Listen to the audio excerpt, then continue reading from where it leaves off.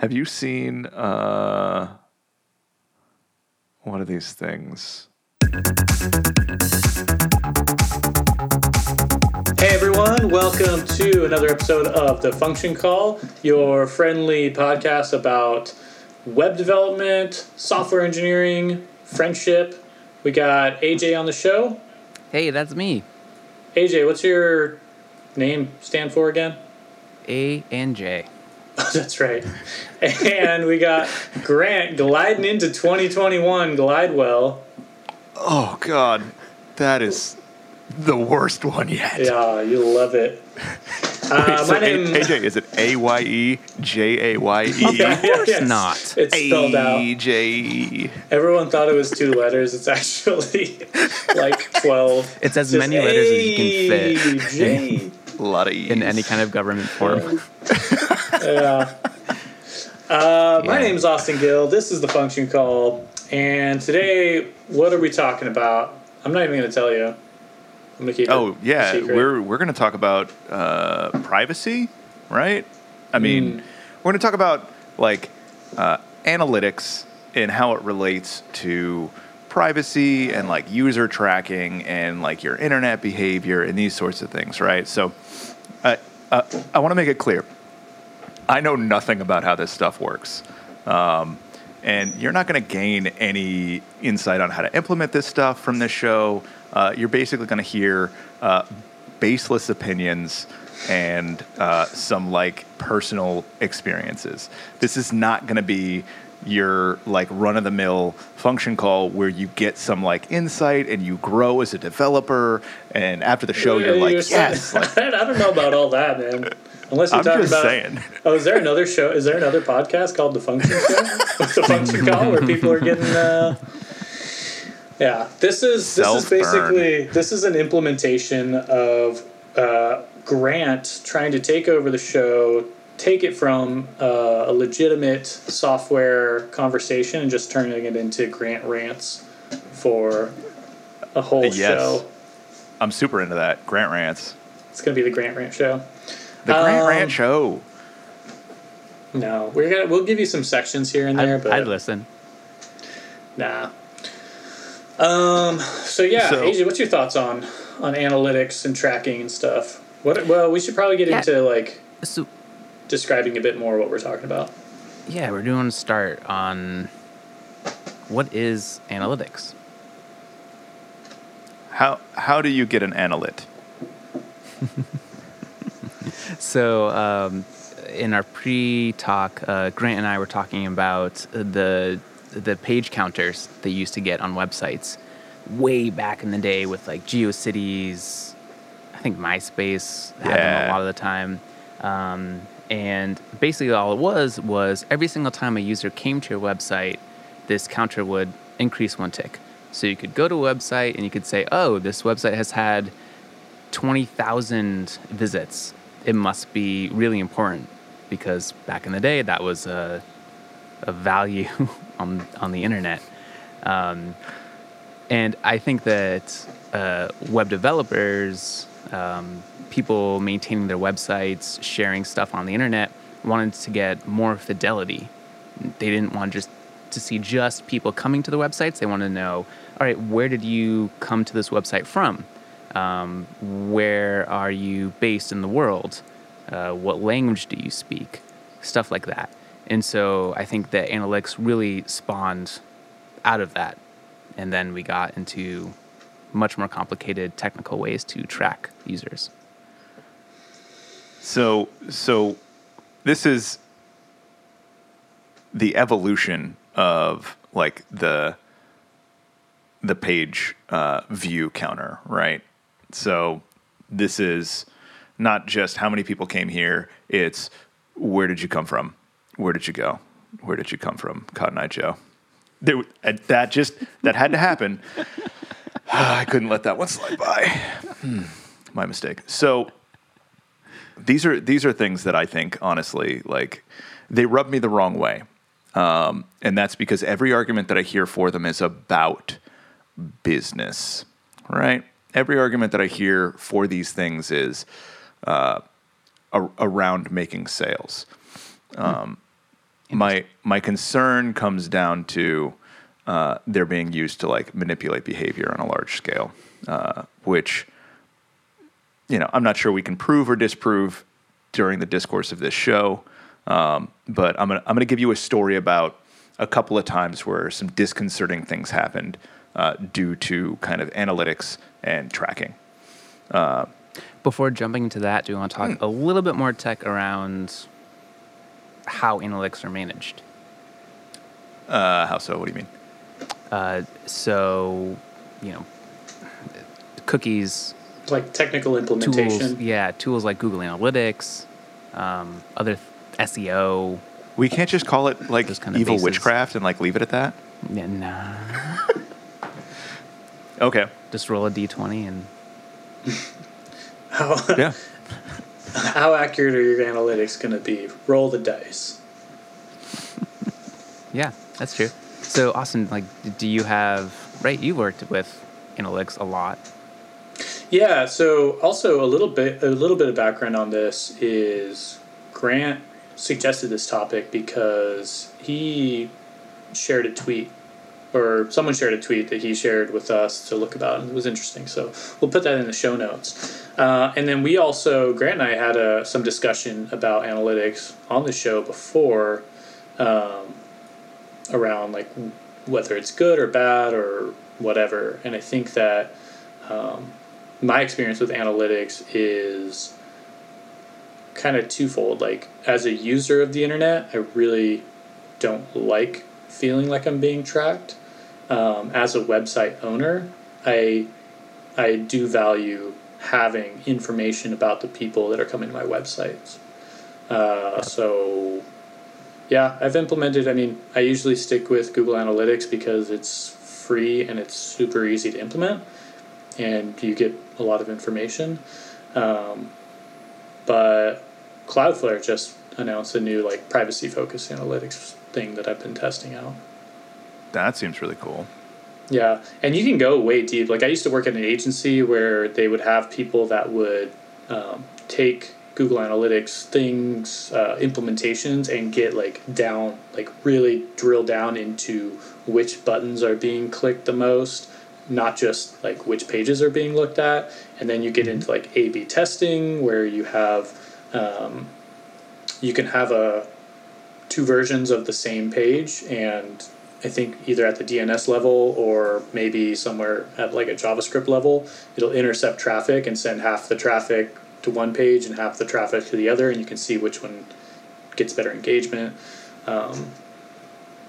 So yeah, analytics is really interesting to me, and in a good and a bad way. Yeah, I've done some work around A/B testing with Optimizely, and it's pretty weird. And some of the analytics stuff around what's that product, Mixpanel, and getting kind of what do they call click funnels set up. This is one of those phrases that I think encapsulates my problem with this, which is the overall purpose. You guys have heard the term click funnel, yeah? Mm-hmm. Yeah, is that it shows you where someone started on your website, and it drills down into how far traffic has gone and where other traffic has fallen out of the funnel? Right. So they have a goal, which is usually a purchase of some sort, and the funnel is the path that a user takes to get to that kind of end goal, right? So whether that's kind of selecting products or putting their personal information in or payment information, whatever, right? So it's kind of tracking this user flow of where are we losing people? Is it when they enter their address, are they confused? Do they know where they live? Or is it we ask for a credit card and they want to use PayPal, so we should implement some sort of PayPal flow? Or is it PayPal? Their service seems to be causing some sort of issue where they drop off our radar and we lose sales over it, right? So this kind of stuff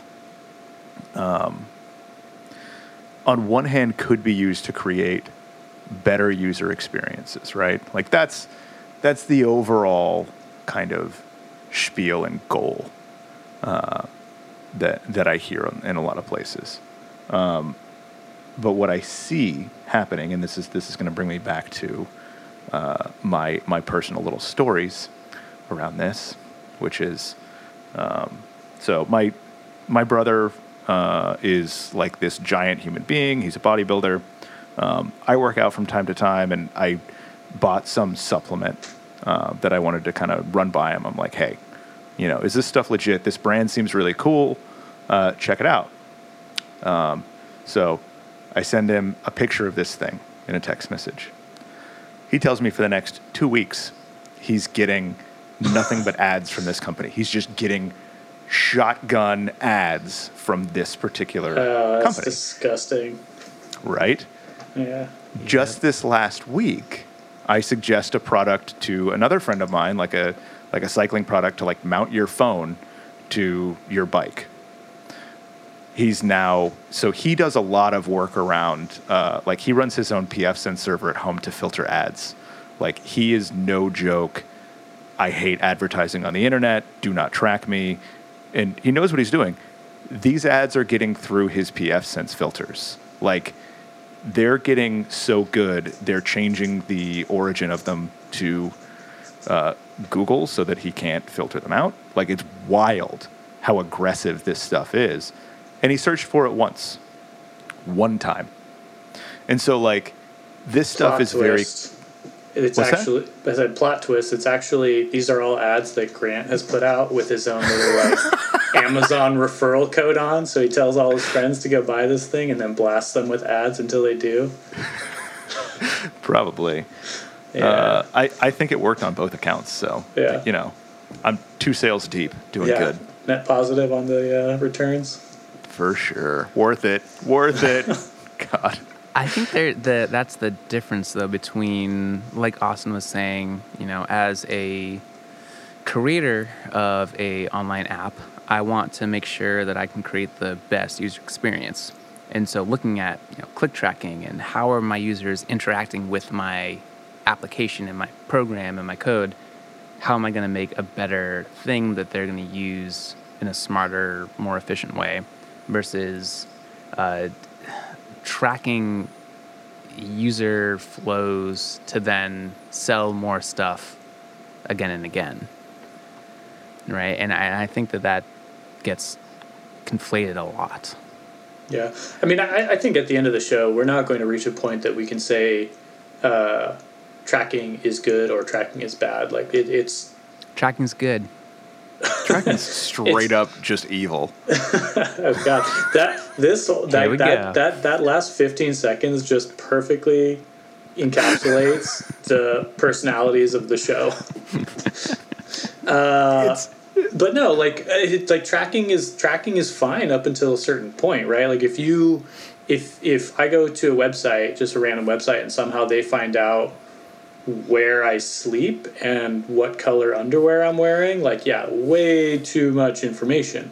If I go to a website and they know that, someone else looked at the, Cheweenies are awesome page. Like, I don't have a problem with that. But don't by the very act that you're using the internet means that you're selling that or giving up that information. Whoa. Okay, so this is an argument that I hear a lot, right? Like there's 2 sides to this, and it's basically saying the same thing. One side is I've got nothing to hide, which is like, shut up, you're full of it. There is shit that I will find out about you that you will be so embarrassed. You do not want this stuff publicly known. Mm-hmm. Like, absolutely not. That's horse dookie. The other side of that argument is what you're saying, where, like, by using the internet, right? And so there's like huge walls of text called terms of service that we do sign away our rights to privacy to use specific things. The internet is not one of them. Absolutely not.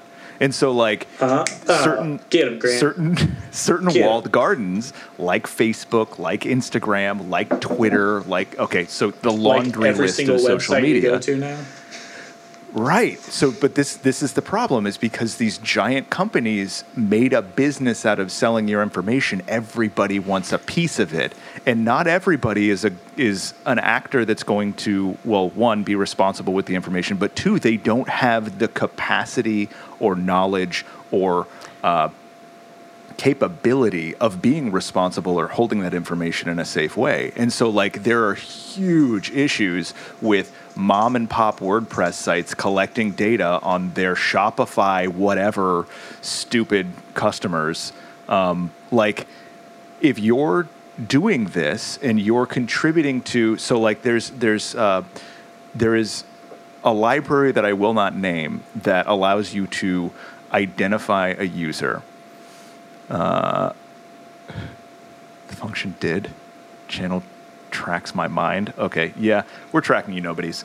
Anyway, there's a library that I'm not going to name that allows you to identify a user uniquely by their machine, and it does it through a number of like really sneaky techniques that I know a little bit about because we tried to emulate this same way of kind of identifying a user uniquely based on their machine.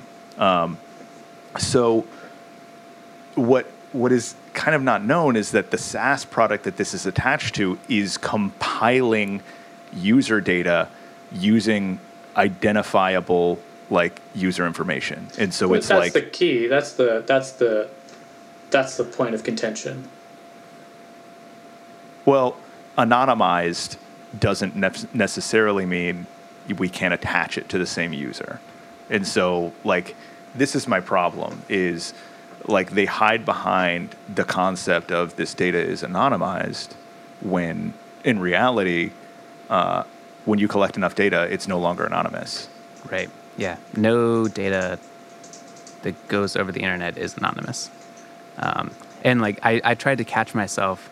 I said, we're selling our data, and tried to change that, right? Because that's what it's become today.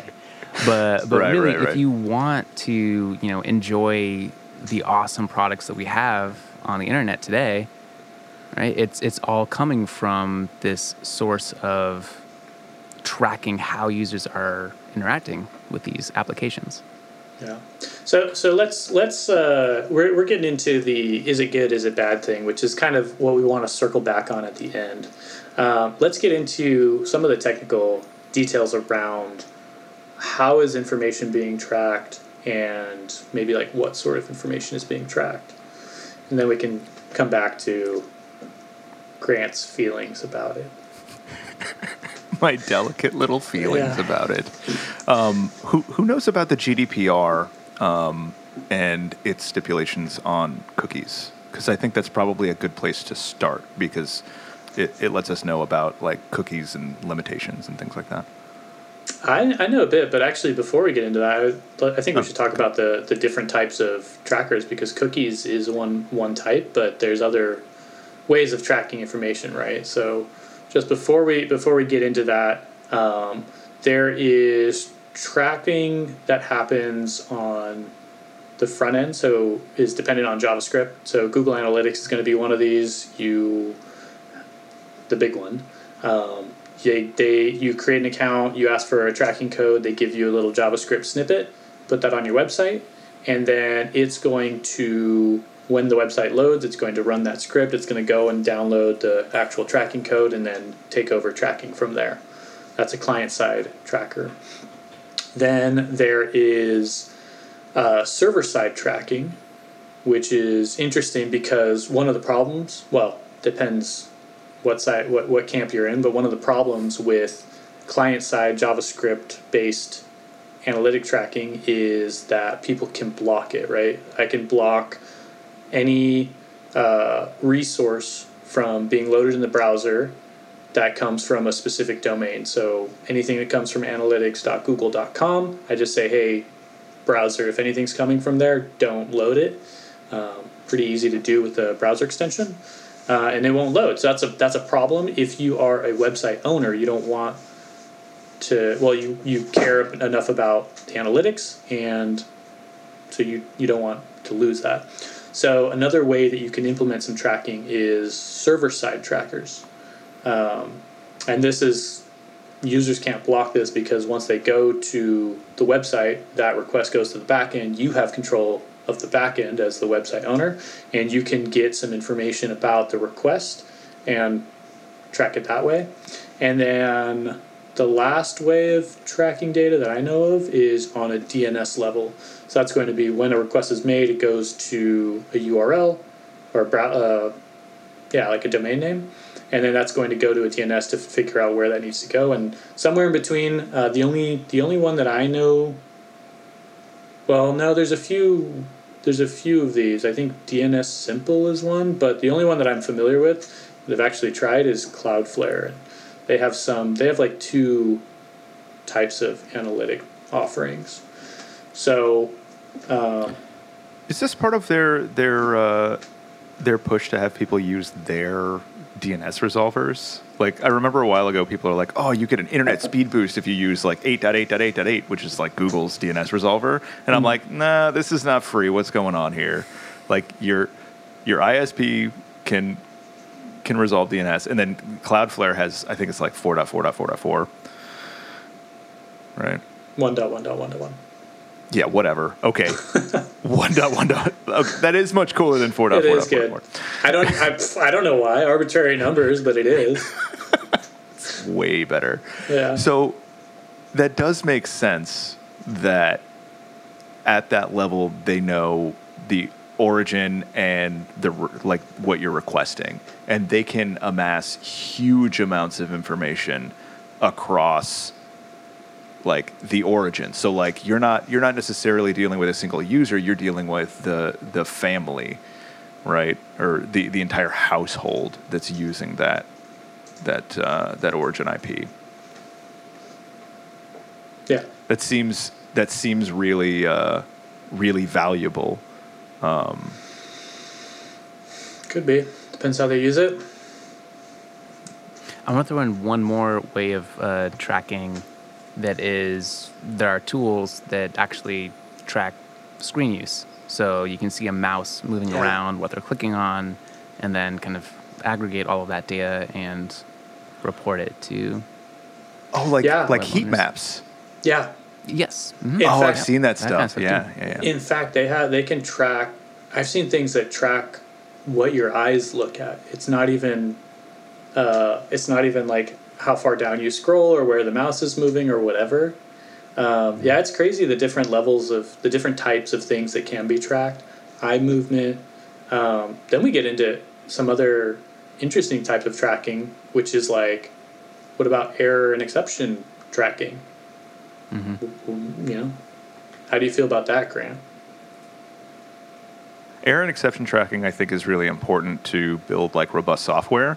And that's something that can be totally anonymous and non-invasive, right? Like you can send crash reports. I've worked with Sentry. I've worked with other like bug tracking SaaS products that are like really, really good.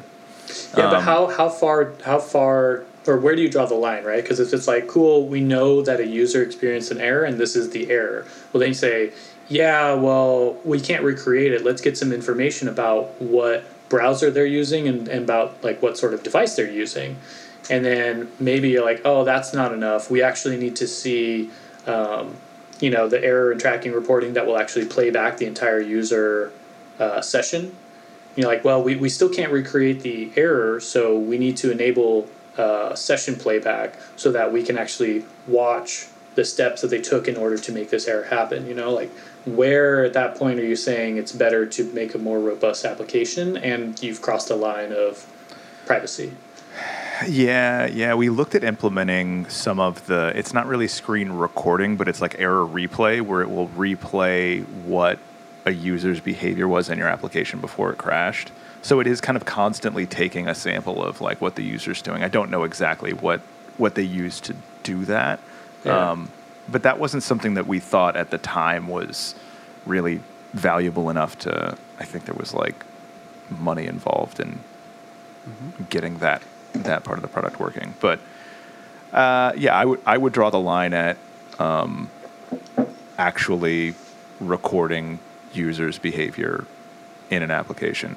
Now, there are there are exceptions to this. Yeah, like if you don't know who the user is, like there's no way to know who the user is, then is it okay?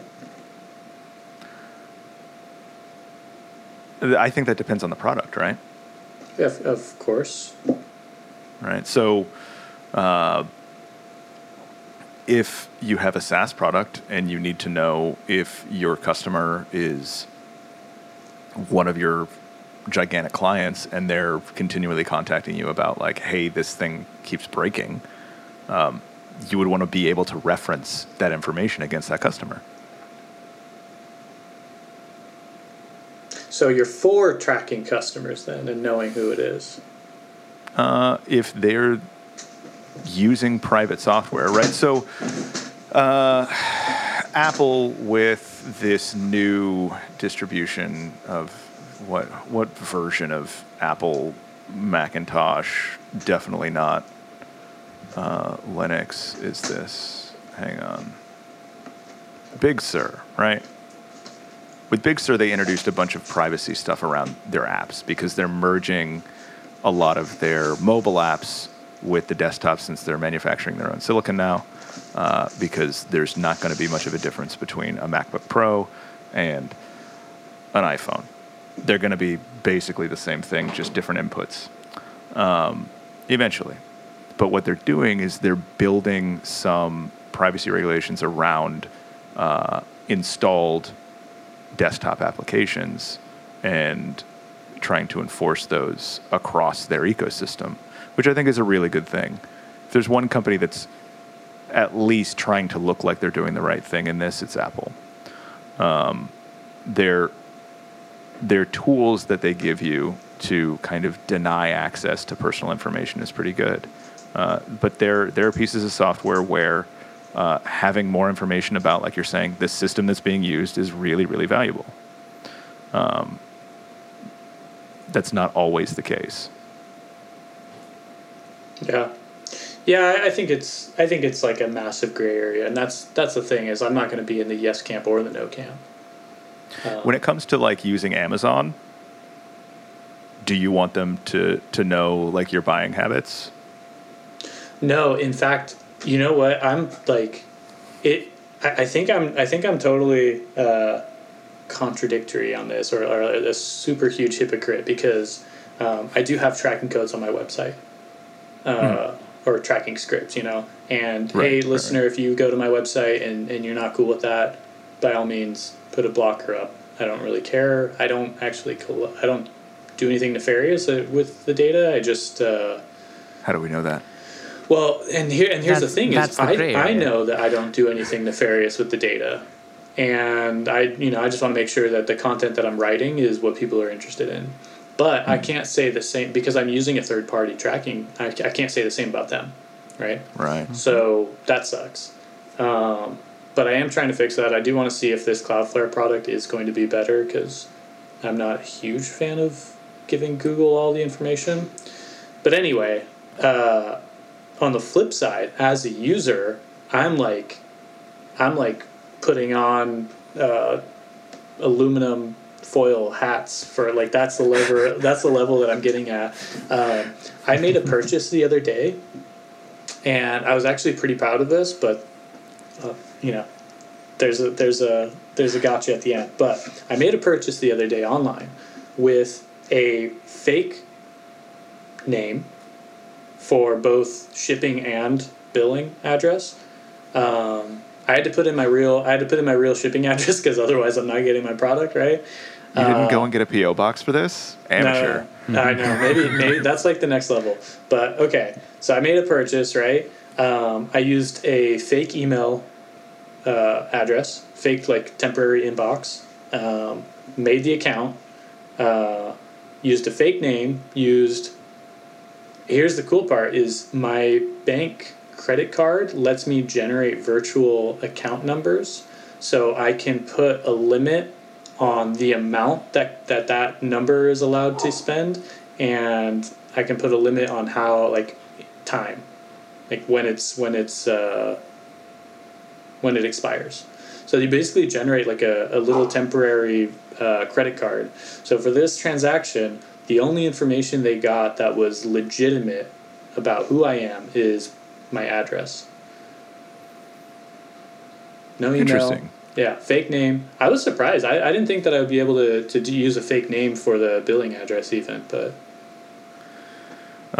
Yeah, I mean, credit cards are typically only verified against the zip code with a lot of payment processors. So, like, yeah, that would work. Yeah. Here's the kicker, though, is I had to send the product back because it was the wrong size, and I couldn't process the return because the email wasn't receiving, like, the fake inbox. Like, it was temporary, and I couldn't get it back. So I don't know if I'm super, like, I don't know how I feel about this process, but I did feel really safe that I didn't give any information. So, yeah. Funny little twist at the end there. Yeah, I think it's, I don't remember what the product is, but there's some product that, like, Linus on Linus Tech Tips is always pushing for, like, that generates a new credit card number for each, like, service or website that has, like, limits and stuff like that. So there's like, SaaS products out there that do that exact thing. I like the virtual. I really like the virtual thing. If you ever have to sign up for a service that's like, oh, first month free, and then we're going to charge you, you're like, cool, I'll put a $1 limit on this thing, and even if I forget to cancel it, good luck charging it. Yeah, I should have done that with Tidal. They got money from me that they shouldn't have. Oh, I do with everything now. I love it. That's pretty cool. But so, as a developer, like you were saying, around how you're conflicted about this, isn't that just an example of like kind of limiting the dev team's ability to make a better product?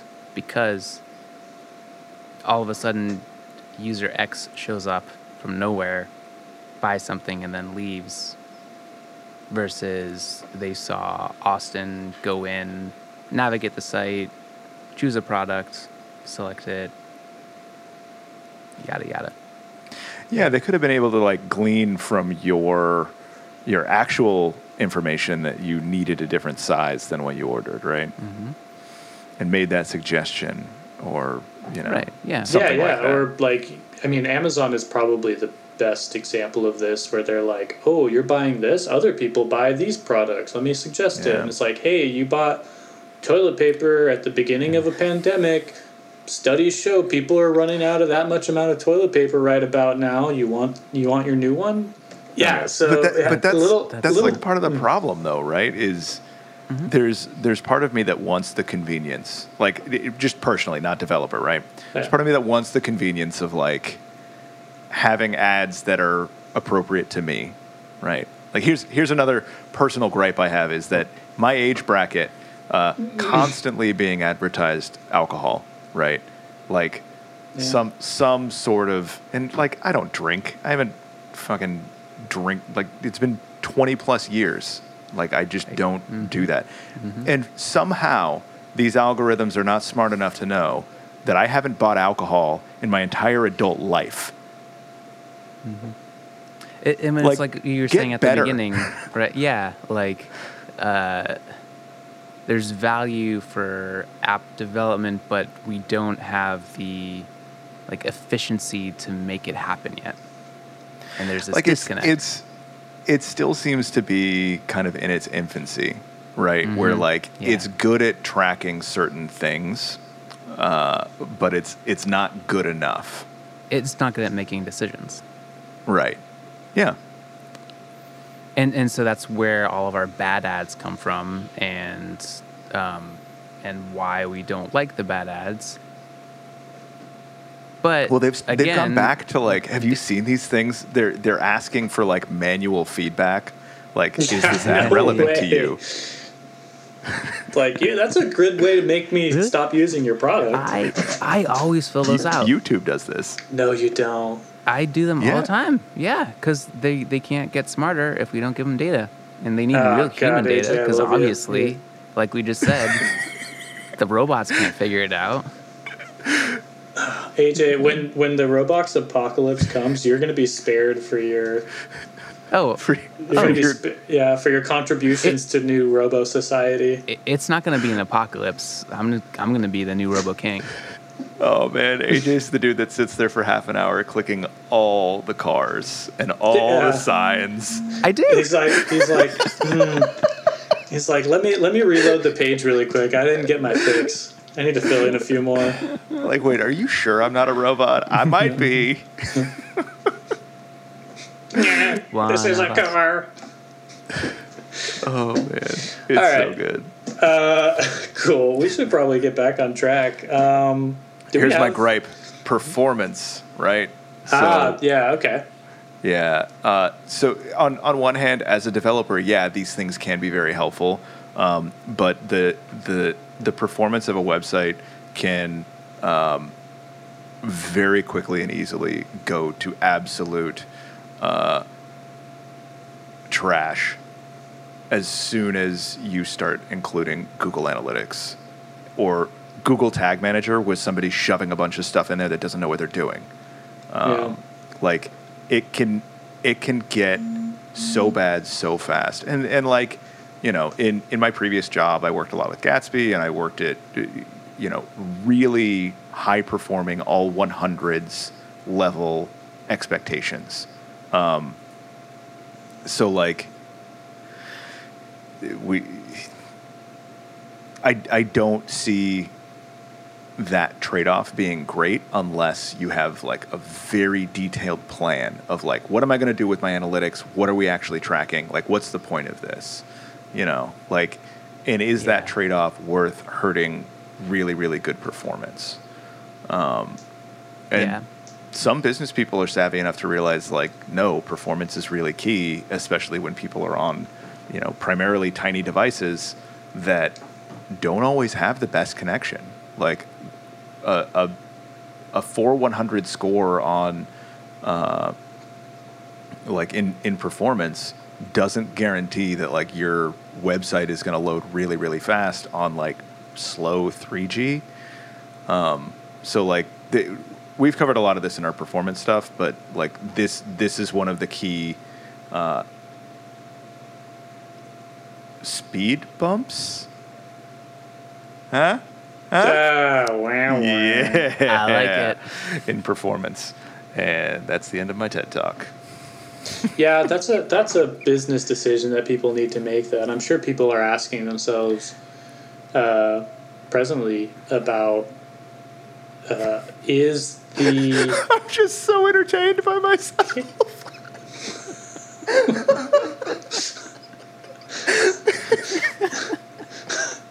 So when I say a pun, it's crickets, but when you say a pun, is what it is. I think I'm funny. Yeah, well, you know, looks aren't everything, so. Oh, shots fired. Yeah, sorry. No, you look good. Okay. Sorry, I'm going to calm down now. But so that, like, this is the thing, is the whole performance argument, that is only relevant because performance impacts conversions. Kind of, but there's also the dev task there too of like if you need to add any kind of code to make analytics work, that could be exponentially more work.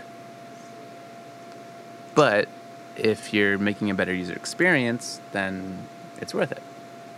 Well, so it depends. So here's the thing: is one, adding Google Analytics to a website, I don't know if that really slows it down so much because the tracking code by Google is implemented to be really, really good, and you can load it in a way that's like async deferred, so it's not going to block the initial paint, right? So then the only performance concerns you have as far as the Google Analytics tracking code is you're asking your user to download more data, which doesn't really matter for most users, although if users are paying for their data, then they're paying to they're eating into their data allocation, right? Mm-hmm. And then the other thing is the performance of the script actually running, right? Because with JavaScript, there's like two sort of performance metrics you need to worry about: the initial download and then also the runtime. And I also don't think like Google Analytics specifically is that bad. I've never experienced. And I'm saying, like, if you want to add more, like, a button interaction event, yeah. you can do that, and that's going to be cost on somebody's side, either a dev or a manager who's operating the, I forgot what they call it, but, you know, there's ways to do it either through code or through UI Google tools. Tag Manager? Yes. Yeah. Yeah, you're right. That is more work. And but getting back to my original point on this is that we're talking about ultimately the only reason on both sides of the performance or the analytics spectrum, if you want to look at it as performance versus analytics, the point of both of those is to improve conversions. Like, Grant, you were talking about sales, and the only reason people care about analytics is to improve sales. That's not true. I want to improve readership. Nonprofits. Is that not sales? I don't sell anything. No. It's not monetary, but there is value. Mm-hmm. Okay, right, it's creating that's value. That's what I'm using as conversion, or whatever KPIs if you want to use it. It's not always about sales, right? So it can be good things, even if you're anti commercialism, right? It can be good to have a search engine that every time someone does a search, they decide to plant a tree, right? You want more people to do searches. More trees are planted. What's the problem? Key performance indicator, by the way, for people who are not in the know about KPIs. Right. I just had to Google that. I hear people say that all the time, and I don't. It's like, I think most websites are like that you think of are trying to make money some way, and so it's like, just think of it as the number one thing that they're trying to get a user to do, right? So if I have performance as an issue on my website, that's going to hurt me in two places. One is because Google cares about performance, means it's going to affect my SEO, which means I'm not going to end up in search engines so good, which means that less people are going to see my website, which means fewer people are going to come to my website, which means few people are going to do what I want them to do on my website. And then number two is performance of the user that's actually on my website can negatively impact their experience, which causes them to leave, which means fewer people do what I want them to do on my website. And so, if analytics really gets in the way, then you might do better. You might get to your goal of, let's just say sales, right?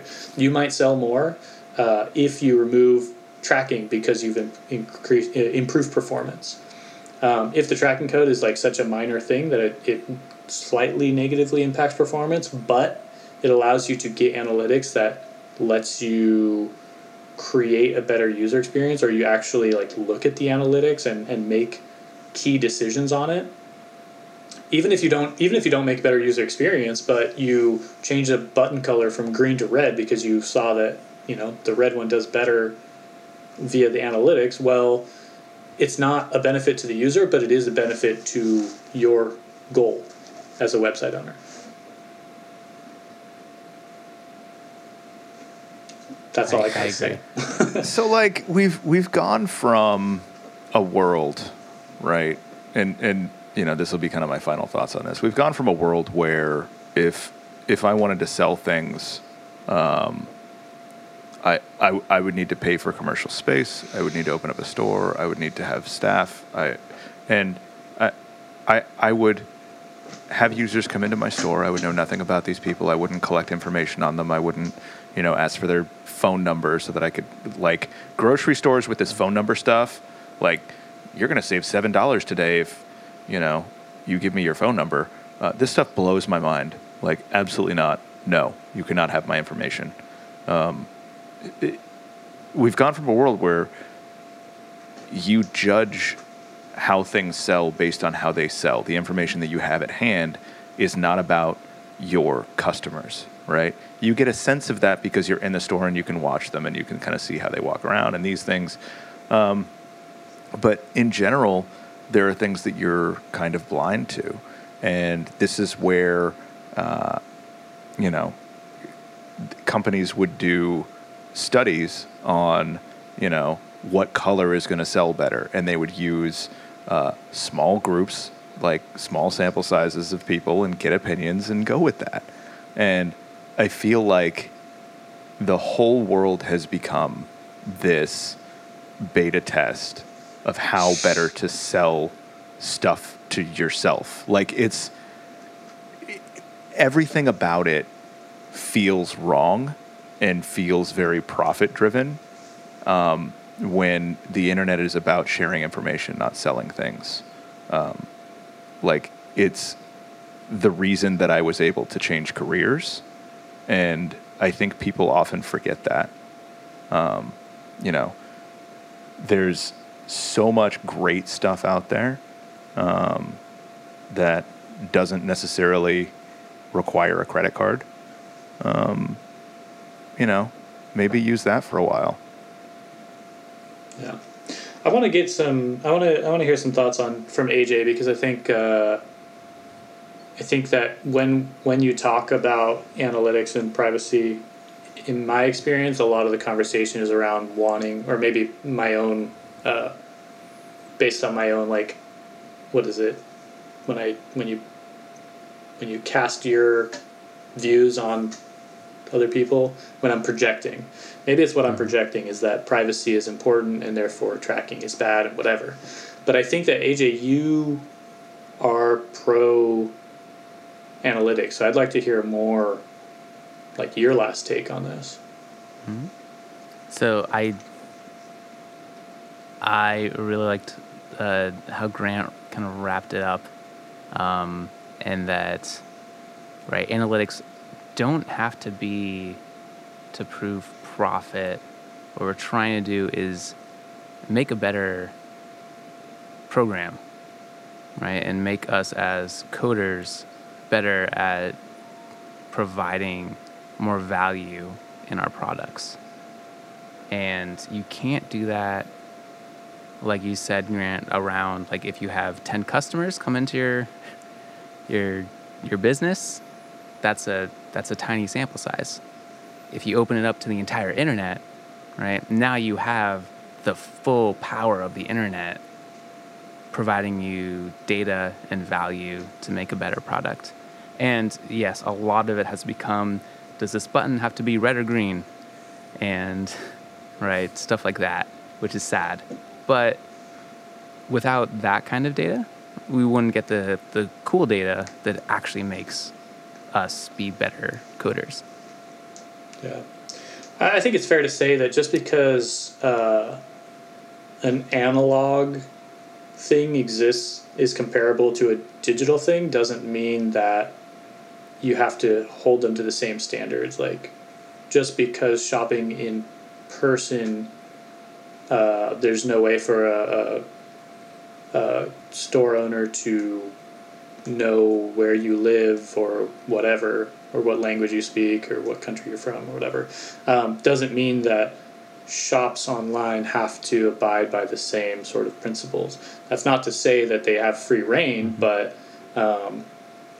it is the internet. It's totally different, and there are some benefits to brick and mortar that the internet cannot do. There's some things that the internet can do that brick and mortar can't, and so you know, play to your strengths, and it'll be interesting, like, in the future when all of this data is tracked and aggregated somewhere, and you have things like was it GPT-3 or, you know, artificial intelligence that, like, thrives on more information. What's going to happen, whether for the good or the bad? It'll be interesting to see. So, AJ, I know that you have a hard stop in a few minutes, so I think unless someone else has something else to say on the subject. I'm the only someone else. Well, is that I'll take it that's all you had to say? That's all I have to say about that. Let's kick it to shout-outs. Any products that it's been a while since we've had one of the shows, so maybe there's something that you came across, or maybe something you did. Could be personal thing, could be product, could be a service, could be an activity. AJ, you go first because I know you got the deadline. So, sure. I don't know if I shared this before, but if I did, I'm going to share it again. It's called Epsilon Notes. It's an app. I have an Android, so I know it's for Android. I don't know if it's on iOS, but it's just a really cool note-keeping app that's just really markdown friendly, very easy to use, has lots of shortcuts and things that you can do, little kind of macros with. So that's fine. Nice. It does not exist in the Apple ecosystem. I just checked. Good to know. So Android only. Sorry, folks. It's too bad. As long as I know how to spell epsilon, which I don't know that I do. Grant, you got anything you want to shout out? Yeah, maybe, what is it? AdBlock Plus. That's pretty good. That's relevant. Yeah, I like that. It seems to work okay. I know that there's a couple of newer like browser plugins that work well, and some stuff that's a little friendlier in Firefox and like Edge and some of the other browsers, but it seems to work pretty well for me. Yeah, I've got one along those lines that's like intense. Ooh. It's called U Matrix, and the Matrix. U Matrix. Unplug. It's like you configure it on a per domain basis, and by default it allows everything everything loaded from a first party thing, but anything that's third party it blocks. So CSS, JavaScript, iframes, it blocks everything. So it ends up breaking a lot of the internet. And then one domain at a time, you can actually enable them either like for the current domain you're on, or you can enable it across the internet. So it's a pain at first, but very slowly you can start blocking like everything. So I go to a bunch of websites and I don't get any ads at all, which is nice. Something that we forgot to mention was if you're interested in tracking and care about privacy for your users, alternatives to Google Analytics. We had a few listed here. I know Cloudflare offers something kind of new. I'm currently testing it. I don't know how good or reliable it is, but there is also Fathom at usefathom.com and Plausible at plausible.io. I haven't used any of those. I don't know if you guys have, but privacy-focused analytics. Seems cool. Seems like a nice thing to do if you don't hate your users. You just want to use them for their money. Don't be a dick. And I don't use, and I try not to use expletives on this show. So, cool. I'm gonna pick merino wool. So I moved recently to a much colder location, and I'm getting used to living in a cold climate for the first time. And I have been turned on to using wool products. So like, got myself some nice wool socks. Flavia got me some really cool, like, slipper shoes that are all like wrapped in wool. So for people who are listening to this on the podcast and can't see what he held up, is essentially a wool croc. It's a wool croc, yeah, with a rubber sole, which is cool. And I've got a merino wool shirt. So merino wool is slightly different than regular wool in that it costs a lot more for one. Yeah. But it's supposed to be like, it's totally different than like wool products. You can get it for like really thin, so like athletic shirt. The shirt I'm wearing right now is merino wool. So it can feel like a regular shirt. It's not like super itchy like what you think of standard wool. Like some thick wool sweater. Yeah. So it's really good for thermoregulation, keeping you warm when it's cold, keeping you kind of cool when it's warm. It whisks away sweat, and it's supposed to be antibacterial, which means it's odor resistant. But I have put it to the test, and I don't know. I mean, I think I got a defective one or something. Have you wrecked your merino clothes, dude? No. You know what? Actually, it's really good. It's just me that stinks, in fact, because I'll take the shirt off and, like, you know, after an hour, I'll come back and sniff it, and it's totally fine. It's just me. Oh my god. Anyway, I'm saying is the product I'll works. spare you the details. Yeah, I will back you up 100% on the merino wool layers. I got one for cycling because it gets below 60 degrees in San Diego sometimes, and that makes it very cold to go fast. I know, like, you're in the Pacific Northwest, and it's absolutely nothing compared. But yeah, that thing keeps me like hot. I get too hot. It's crazy. Too hot to handle. Too hot. Okay, cool. Well, that is our show, and I want to thank everyone that is listening and everyone that was around for the live stream.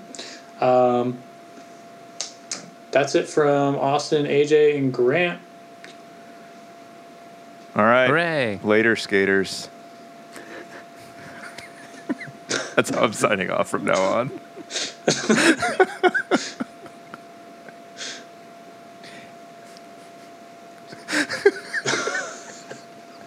AJ, you look like you want to say something. Yeah. You're just gliding into those skate puns. Oh, God. Oh, God. No. All right. That's it. Show's over. See ya. The Function Call was edited, mixed, and mastered by Kato Zane. See her work at katonoise.com. For show notes, other episodes, and more information about the show, visit our website at thefncall.com.